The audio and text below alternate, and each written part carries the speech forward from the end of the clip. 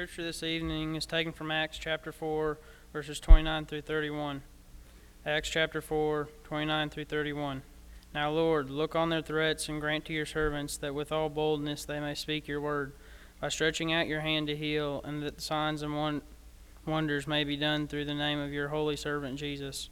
And when they had prayed, the place where they were assembled together was shaken, and they were all filled with the Holy Spirit, and they spoke the word of God with boldness.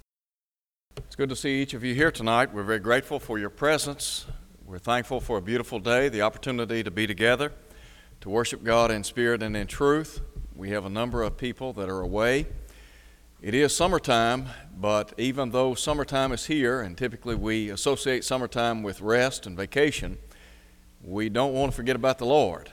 And so if someone that you know is not here, and you don't know why they are not here, I would encourage you to call them, contact them, and encourage them to be here, because we want to do everything that we can to encourage one another so that one day we can spend eternity in heaven.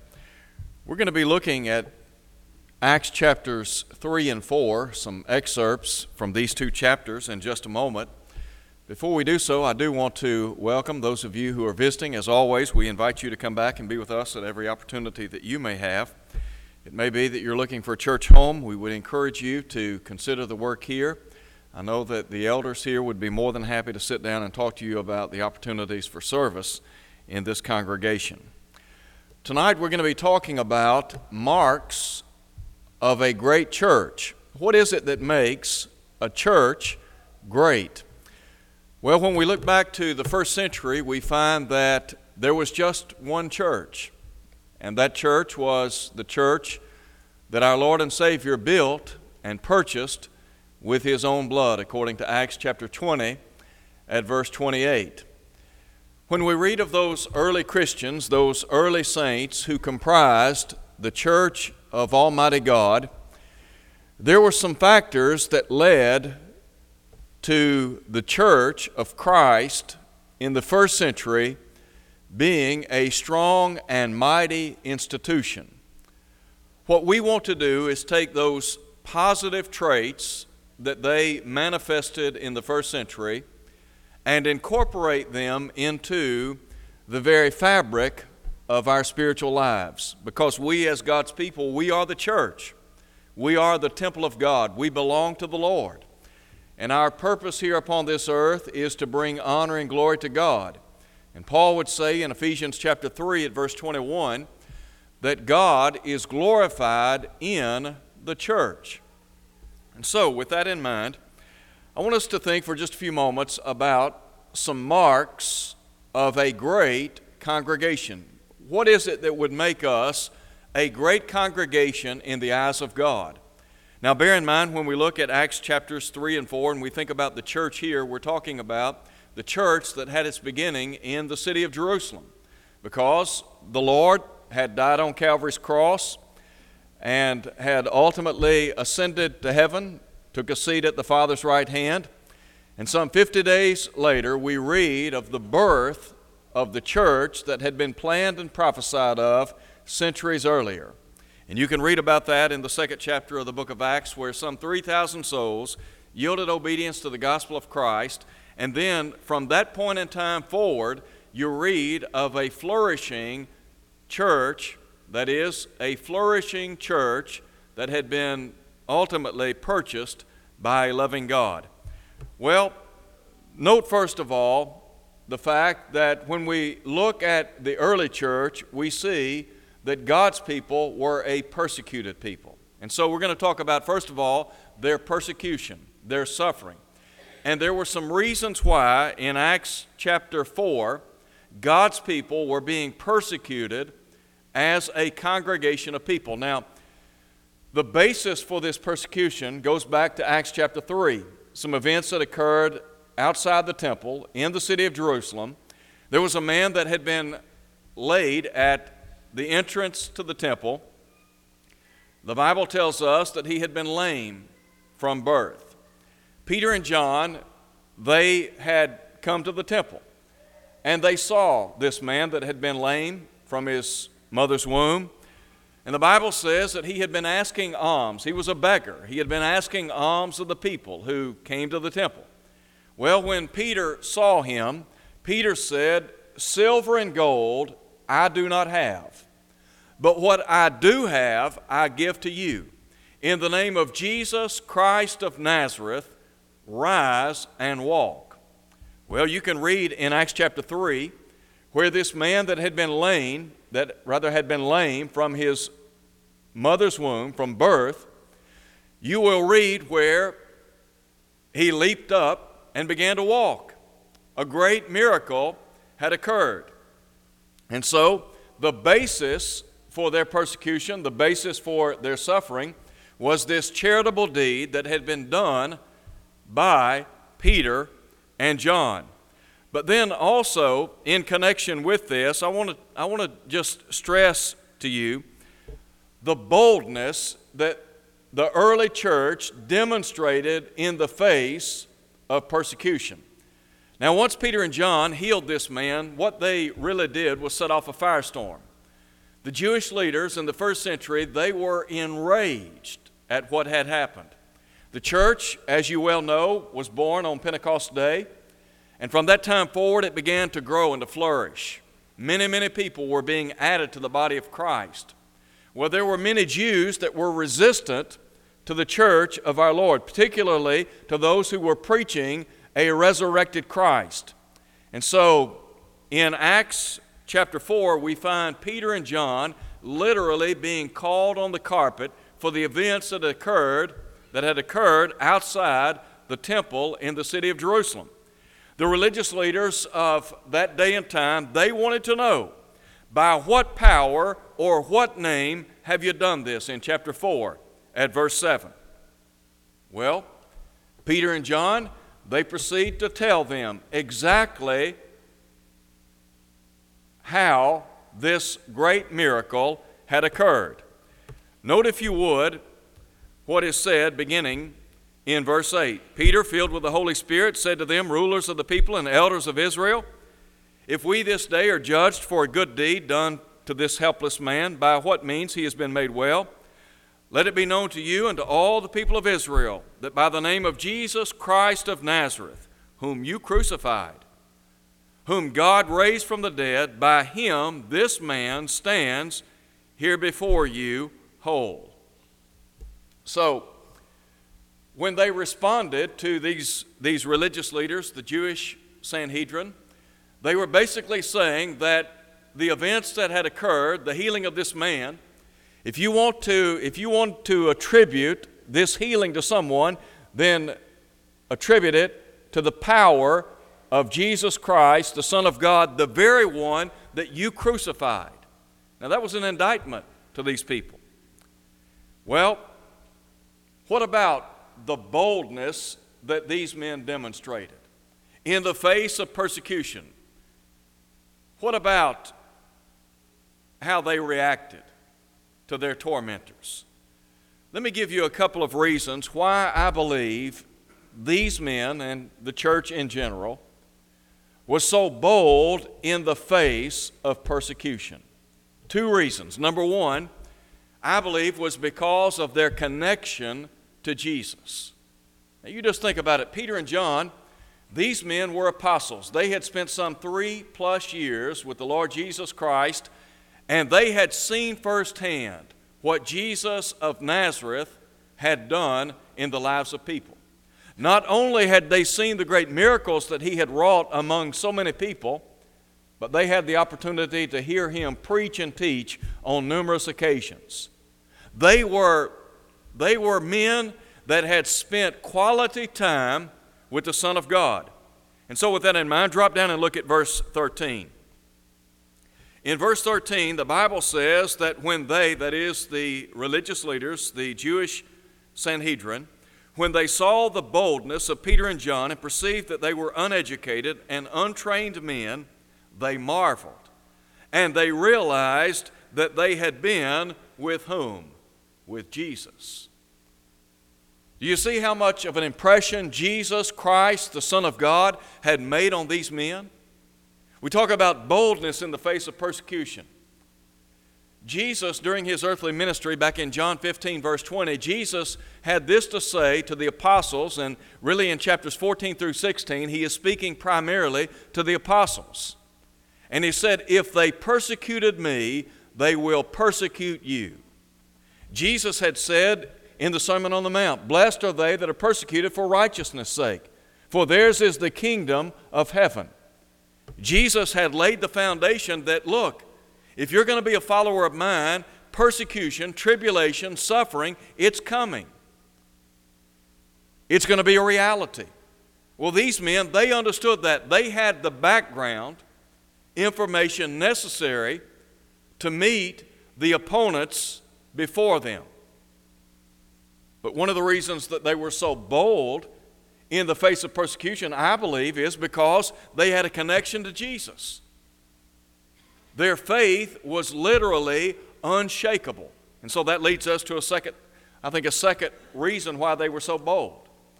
And that is, not only do we read of their connection to Jesus, but their conviction in Jesus. When we talk about conviction, we're talking about the faith that lies deeply within us. Now, there are various degrees of faith. Some people have little faith. Some people, however, have great faith. I believe that these men, and I think in particular when we talk about the church of the first century, we're talking about people that had rock-solid faith in Almighty God. How do I know that? Well, just look at the events as they unfold before us. In verse 14, after having realized that these men had been with Jesus, the Bible says, and seeing the man who had been healed standing with them, they could say nothing against it. But when they had commanded them to go aside out of the council, they conferred among themselves, saying, "What shall we do to these men? For indeed that a notable miracle has been done through them is evident to all who dwell in Jerusalem, and we cannot deny it. But so that it spreads no further among the people, let us severely threaten them, that from now on they speak to no man in this name." And they called them and commanded them not to speak at all, nor teach in the name of Jesus. Now, that's a pretty strong rebuke. Wouldn't you agree? These men have been called on the carpet of the religious leaders of that day and time, and they are being threatened. They are being commanded not to speak one word in the name of Jesus Christ of Nazareth. Here's what Peter and John said in response to this charge or this admonition. Whether it is right in the sight of God to listen to you more than to God, you judge. Now listen. For we cannot but speak the things which we have seen and heard. How deep was their faith? How convicted were they? Let me tell you what, when we talk about faith, and the faith that these men demonstrated in the first century, it's something to admire. Now, the only way that you and I, as the people of God, and we are the church of God, the only way that we're going to have the kind of faith that they had in the first century is to spend some time with the Lord Jesus. Now, we're not going to be able to physically associate with the Lord Jesus Christ. We're not going to be able to sit down and have a meal with Him. We're not going to be able to bow down in prayer to God the Father with the Lord Jesus Christ at our side, physically speaking. We're not going to be able to talk to Him physically. But we can read and learn about Jesus Christ. We can grow closer to Him on a daily basis by spending time in His Word. And I think that's one of the reasons why Jesus said, "It is written, man shall not live by bread alone, but by every word that proceeds out of the mouth of God." You want to know more about Jesus? You want to become more like Jesus? You want to become more deeply convicted of Jesus of Nazareth? Then spend time in His Word. You're not going to be close to the Lord. You're not going to be a person of deep-seated conviction if you don't spend time in this book. There's just no way around it. Read Matthew, Mark, Luke, and John. Read it. Study it, meditate on it, saturate your life with the principles that are set forth in the Scriptures. And once you do that, guess what? You're going to have conviction. Now look again at Peter and John. Here they were commanded not to speak at all in the name of Jesus Christ of Nazareth. And Peter and John responded by saying, we cannot but speak the things which we've seen and heard. When is the last time you met somebody who was a child of God, who in the face of persecution said, look, I don't know what you think, but here's what I think. And here's what I believe. And I'm not going to recant, I'm not going to back up, I'm not going to back off what I believe in the Lord. We talk about rock solid conviction in the Lord Jesus Christ. If the church is going to be great, we're going to have to be people who spend time in the Word of God. There's going to have to be a connection with the Lord. And the only way we can achieve that connection is by spending time in His Word. Once we make that connection, what's going to happen? We're going to develop some conviction. Look at the lives of the apostles. Why do you think they were so willing to face persecution head on? Why do you think they were so willing to die for the cause of Christ? I believe it's because they deeply believed in the resurrected Christ. And the only way the church today can be great in the eyes of God is if we too develop that same kind of conviction. Now, secondly, we talk about their persecution, but then also Luke tells us about their prayer. That is, their supplication to God. Here these men, they've been threatened not to preach, not to teach in the name of Christ. They're out, I guess we would say, rattling chains, and they're causing quite a stir among people, particularly the religious leaders. But that stir is not without results. Note, if you would, what is said in Acts chapter 4, verse 4. Many of those who heard the word believed, and the number of the disciples, or the number of the men, came to about 5,000. What was happening? Even though God's people were being persecuted, they were still preaching, they were still teaching, and guess what was occurring? Growth. The church of our Lord was growing and abounding. It was multiplying. Why? Because people were hearing the gospel, believing it, and obeying it. Well, what about their prayer? Now, sometimes when we're faced with trial or tribulation, when we're faced with persecution, what happens? Well, some of us, we have a pity party. In other words, we begin to feel sorry for ourselves. Sometimes we go to God and we ask God to remove that thorn in the flesh or that persecutor from our midst. But note, if you would, what these men and what the church of our Lord did in the face of persecution. The Bible says they prayed to God, and they were very specific in their prayer to God. How do I know that? Well, look at verse 23. The text tells us that after having been let go, they went back to their companions and basically gave a report of all of the events that occurred. Now look at verse 24. So when they heard that, they raised their voice to God with one accord and said, Lord, you are God, who made heaven and earth and the sea and all that is in them. Again, we talk about this deep-seated conviction that these men had in the Lord Jesus Christ. When we talk about the conviction of the early church, to whom did they turn? They turned to the Lord God. That's where their faith rested. And so, verse 25, who by the mouth of your servant David have said, why did the nations rage and the people plot vain things? The kings of the earth took their stand. The rulers were gathered together against the Lord and against his Christ. For truly against your holy servant Jesus, whom you anointed, both Herod and Pontius Pilate, with the Gentiles and the people of Israel, were gathered together to do whatever your hand and your purpose determined before to be done. Now look, Lord, on their threats, and grant to your servants that with all boldness they may speak your word. Of all of the things that they could have prayed for, what did they pray for? Boldness. Of all of the things that these saints could have been praying for in this particular situation, they prayed for boldness to proclaim the Word of God. I don't think that they were necessarily concerned about their physical welfare.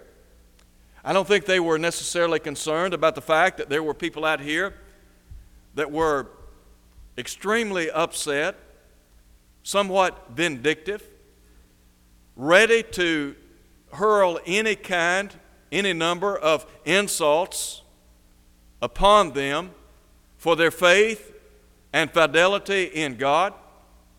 And yet here these people, they're praying for boldness to proclaim the Word of God. Had you been in that same situation, what would you have done? For what would you have prayed? It's interesting to me that when you read the writings of Paul, for example, in Colossians chapter 4, Paul is in prison. It's one of Paul's 4 prison epistles. He wrote the book of Colossians in about AD 62. In Colossians chapter 4, verse 2, he said, "Continue steadfastly in prayer, watching therein with thanksgiving." And in that context, Paul is encouraging these saints to pray to Jehovah God. And then, in that very context, he wants them to pray for what? That a door of opportunity might be opened for him to what? To share the Word of God. These guys were so focused on taking the gospel to the world. Their physical well-being and their physical welfare was secondary. It was all about serving the Lord. No wonder Paul would say, "For we preach Christ Jesus, our Lord." We don't preach ourselves, but rather we preach Christ Jesus as Lord and ourselves as your servants for His sake. These people were willing to lay it all on the line for the advancement of the cause of Christ. I said just a moment ago that when you look at the life of Paul, you see that Paul was a praying man, that he was prayerful that doors would be opened, that the gospel could be furthered. Go back and look at when Paul and Silas were in prison in the city of Philippi in Acts chapter 16. They had been beaten. Their feet had been fastened in stocks. The Bible says at midnight, what did they do? They prayed and sang praises to God. Now, doesn't say this in the text, and this is just my surmising here. When you look at the body of work of the Apostle Paul, the passage I cited a moment ago in Colossians chapter 4, when Paul is in prison and he's praying that a door of opportunity might be opened, that he might share the Word of God. Isn't it interesting that following that prayer by Paul and Silas, an earthquake occurred, and what happened? He and Silas had the opportunity to share the gospel of Christ with the Philippian jailer. These people were intent on sharing the Word of God. When we talk about being a strong and great church in the eyes of God, we have to be a praying body of believers. And I certainly believe that God wants us to pray, and that there are needs and wants that we ourselves have. But we dare not be selfish to the point that we forget about praying that God would open doors of opportunity for us to share the gospel of Christ, that we might take the gospel to the world. Look at the church in the first century. What made them great? Well, they were persecuted. They were praying. And their prayers were very specific. Not only were they specific in their prayer to God, but they were strengthened by prayer to God. How do I know that? Well, note if you would verse 31. In verse 31, the Bible says, when they had prayed, the place where they were assembled together was shaken, and they were all filled with the Holy Spirit, and they spoke the word of God with boldness. Now, we understand that in the first century, there was the miraculous that was ongoing. And we talk about the apostles and the fact that they had received that baptismal measure of the Holy Spirit. Well, you and I today, we are strengthened by prayer. We are strengthened by our study of the Word of God. There is power in prayer. These individuals were strengthened as a result of praying to Jehovah God. Why do you think they were able to execute the very prayer that they had prayed? Because the Lord honored their prayer. The Bible says they spoke the Word of God with all boldness. How did they do that? How were they able to accomplish this? Because they had prayed to God. They were equipped, they were strengthened, and thus they were ready to go back out into the world and proclaim the unsearchable riches of Christ to a lost and dying world. There's a third thing I want you to see in looking at Acts chapter 4, and that is their preaching. The fact that these people were seed sowers. Go back again and note what is said in verse 31. Well, look again at verse 29. In verse 29, they had prayed that with all boldness they might speak God's word. The latter part of verse 31 says, they spoke the word of God with boldness. First of all, I want you to think with me about their faith in God. Go back again and look. Here were people that had been with Jesus. Here were people that had been commanded not to speak at all nor teach in the name of Jesus. And yet Peter and John said, we cannot but speak the things which we have seen and heard. Their faith in Jehovah God, as I said earlier, was very deep. They were people of conviction. Because of their great faith in God, and again we can look at verse 31, when they had prayed, we think about this collective group of people assembled together. Their great faith in God led to their fearlessness on behalf of God. In verse 31, the Bible says, they spoke the word of God with all boldness. What is it that makes the church great?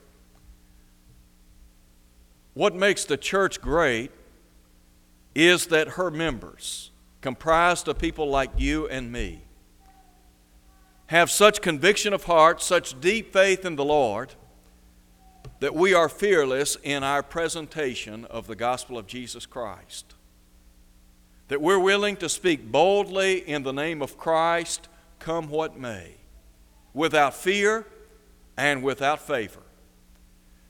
When you look at Paul in his last letter to Timothy, Paul commanded Timothy to preach the word, to be instant in season and out of season, to reprove, rebuke, and exhort with all long-suffering and teaching.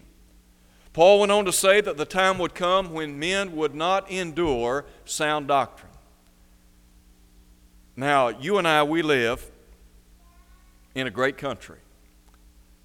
But the country in which you and I live is changing rapidly. This is not your grandparents' country. It's not my grandparents' country in many respects.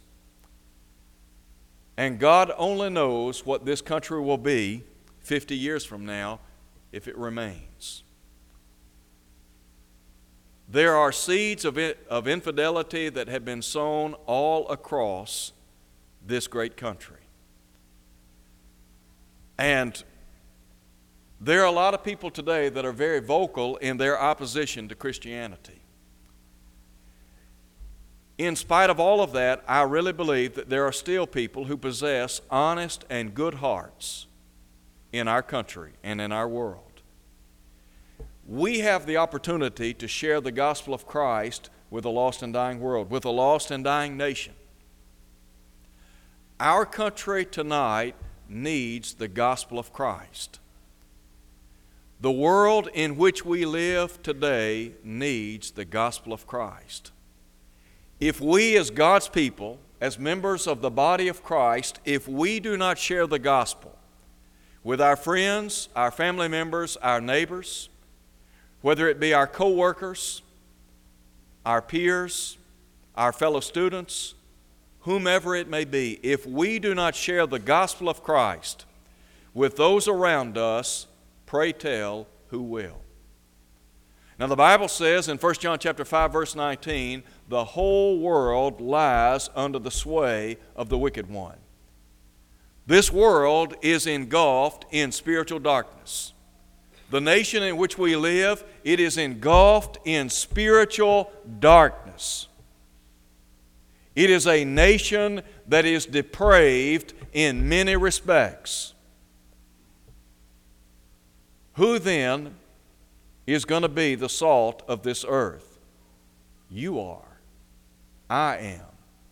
Who is going to be the light of the world? You are, and I am.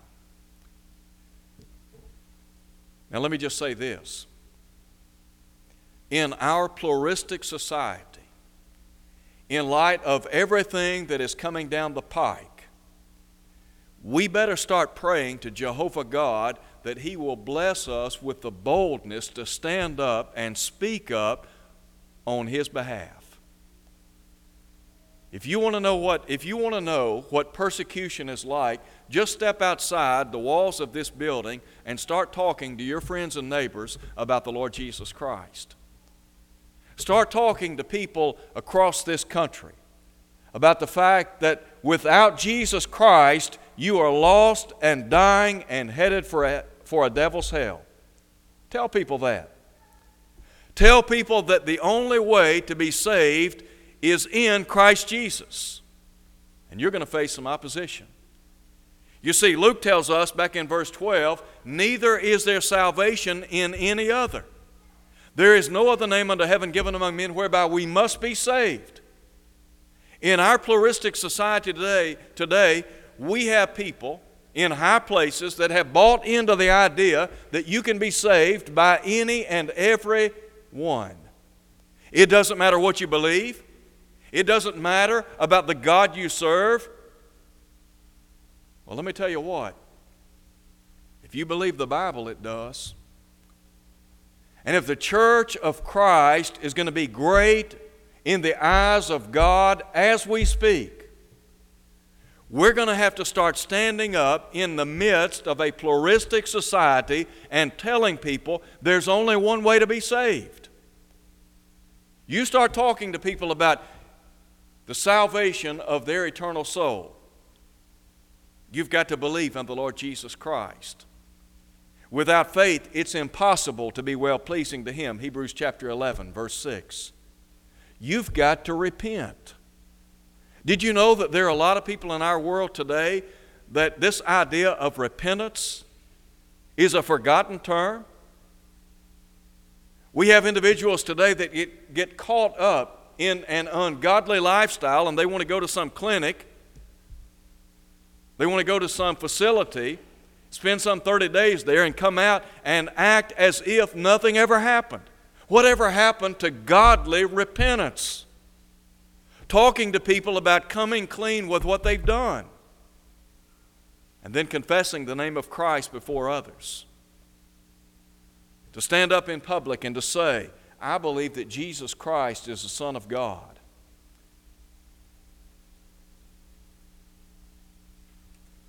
Think about the foundation of our country. It was built upon God. And yet I dare say that if you were to go to Washington, D.C. and start talking about the exclusiveness of Christianity and Almighty God, there would be some lawmakers in our nation that would be horrified. Well, let them be horrified. We need to stand up and say that Jesus Christ is the Son of God, that we believe in Jesus Christ, the Son of God. And then people have to be baptized into Christ. I know what denominations teach. Denominations teach that baptism is an outward sign of an inward grace. Jesus said, "He that believeth and is baptized shall be saved." Now, you want to create some waves in this community and in this society, start telling people that unless you're baptized into Christ, you are still in sin. Well, that's what the Bible says. We talk about being a great congregation in the eyes of God. If we're going to be great, we're going to have to stand up and fearlessly preach and teach the gospel of Jesus Christ. Talk about the one church. The Bible says there's just one church. The world says it doesn't matter. I would encourage you this week to talk to somebody about the church. Just sit down and ask somebody what they think about the church. Is it important? Is it relevant? Is it necessary to salvation? You'd be surprised at the number of people that will tell you that all you have to do is have a personal relationship with the Lord Jesus Christ. You don't have to worry about being affiliated with the church. There are a lot of people that will tell you it doesn't matter what church you go to. Well, the Bible says there's just one church. How do I know that? Ephesians 4 verse 4, there's one body and one Spirit, even as you're called in one hope of your calling. What is the church? He's the head of the body of the church, Colossians 1 verse 18. When we talk about the first century saints, they had faith in God and they were fearless in their presentation of the Word of God. If we're going to be the church that our God would have us to be, we're going to have to be fearless in our presentation of the Word of God. Now, does that mean that we want to be caustic and arrogant and ugly in our presentation of truth? Absolutely not. Paul said we speak the truth in love, Ephesians 4, verse 15. But we have to speak the truth. And if the church of our Lord is going to grow, guess what? We're going to have to become sowers of the seed, which is, as Jesus said in Luke 8:11, the Word of God. Is it possible that the church today, as you and I know it, is not growing in many sectors of our society because we, as members of the body of Christ, lack, number one, a connection to Christ, and number two, conviction in Christ? If we have deep-seated conviction in the Lord Jesus Christ, there is no way that we're going to back up or back off in our belief of the Lord and what He can do in the lives of people. Look at what was said in Acts chapter 17 when Paul and Silas went to the city of Thessalonica. The charge was made, these men that have turned the world upside down have come here too.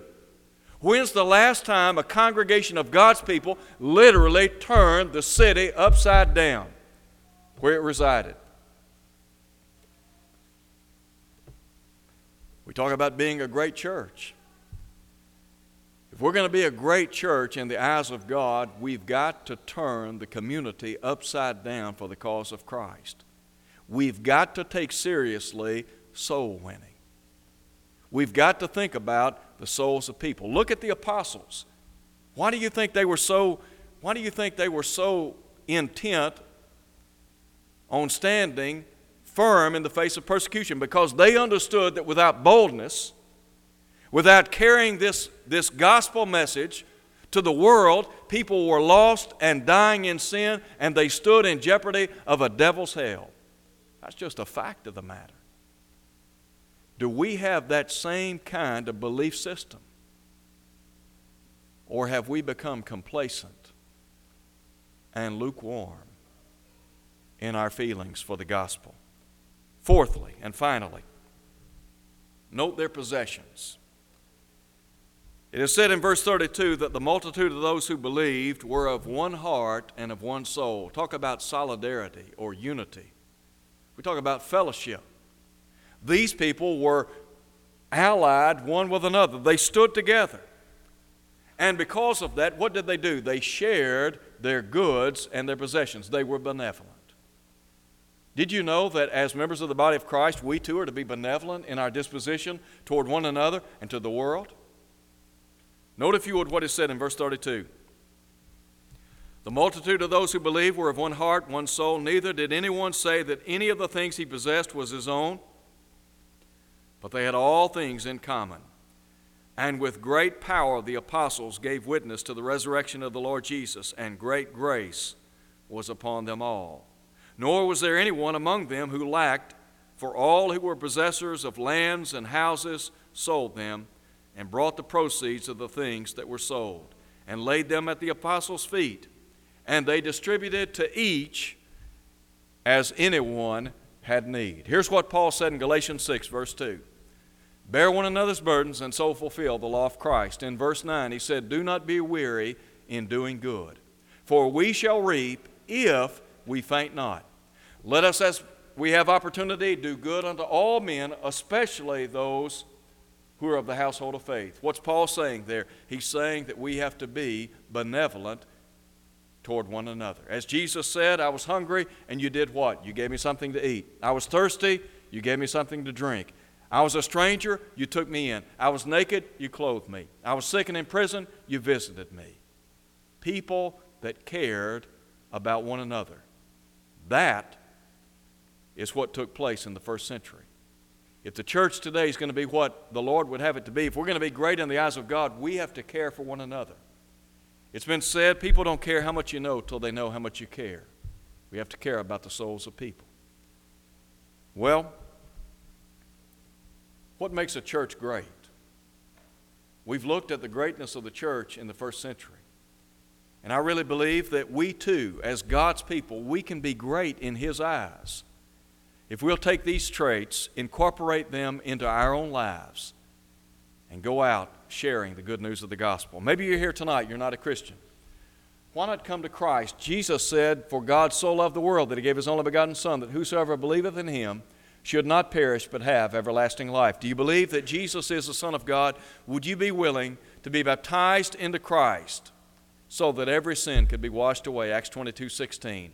And then would you live faithfully until death, knowing that God will bestow on you the crown of life? Revelation 2 at verse 10. If you're unfaithful, why not come home? Why not allow us to pray with you and for you, and God will abundantly pardon as we stand and sing.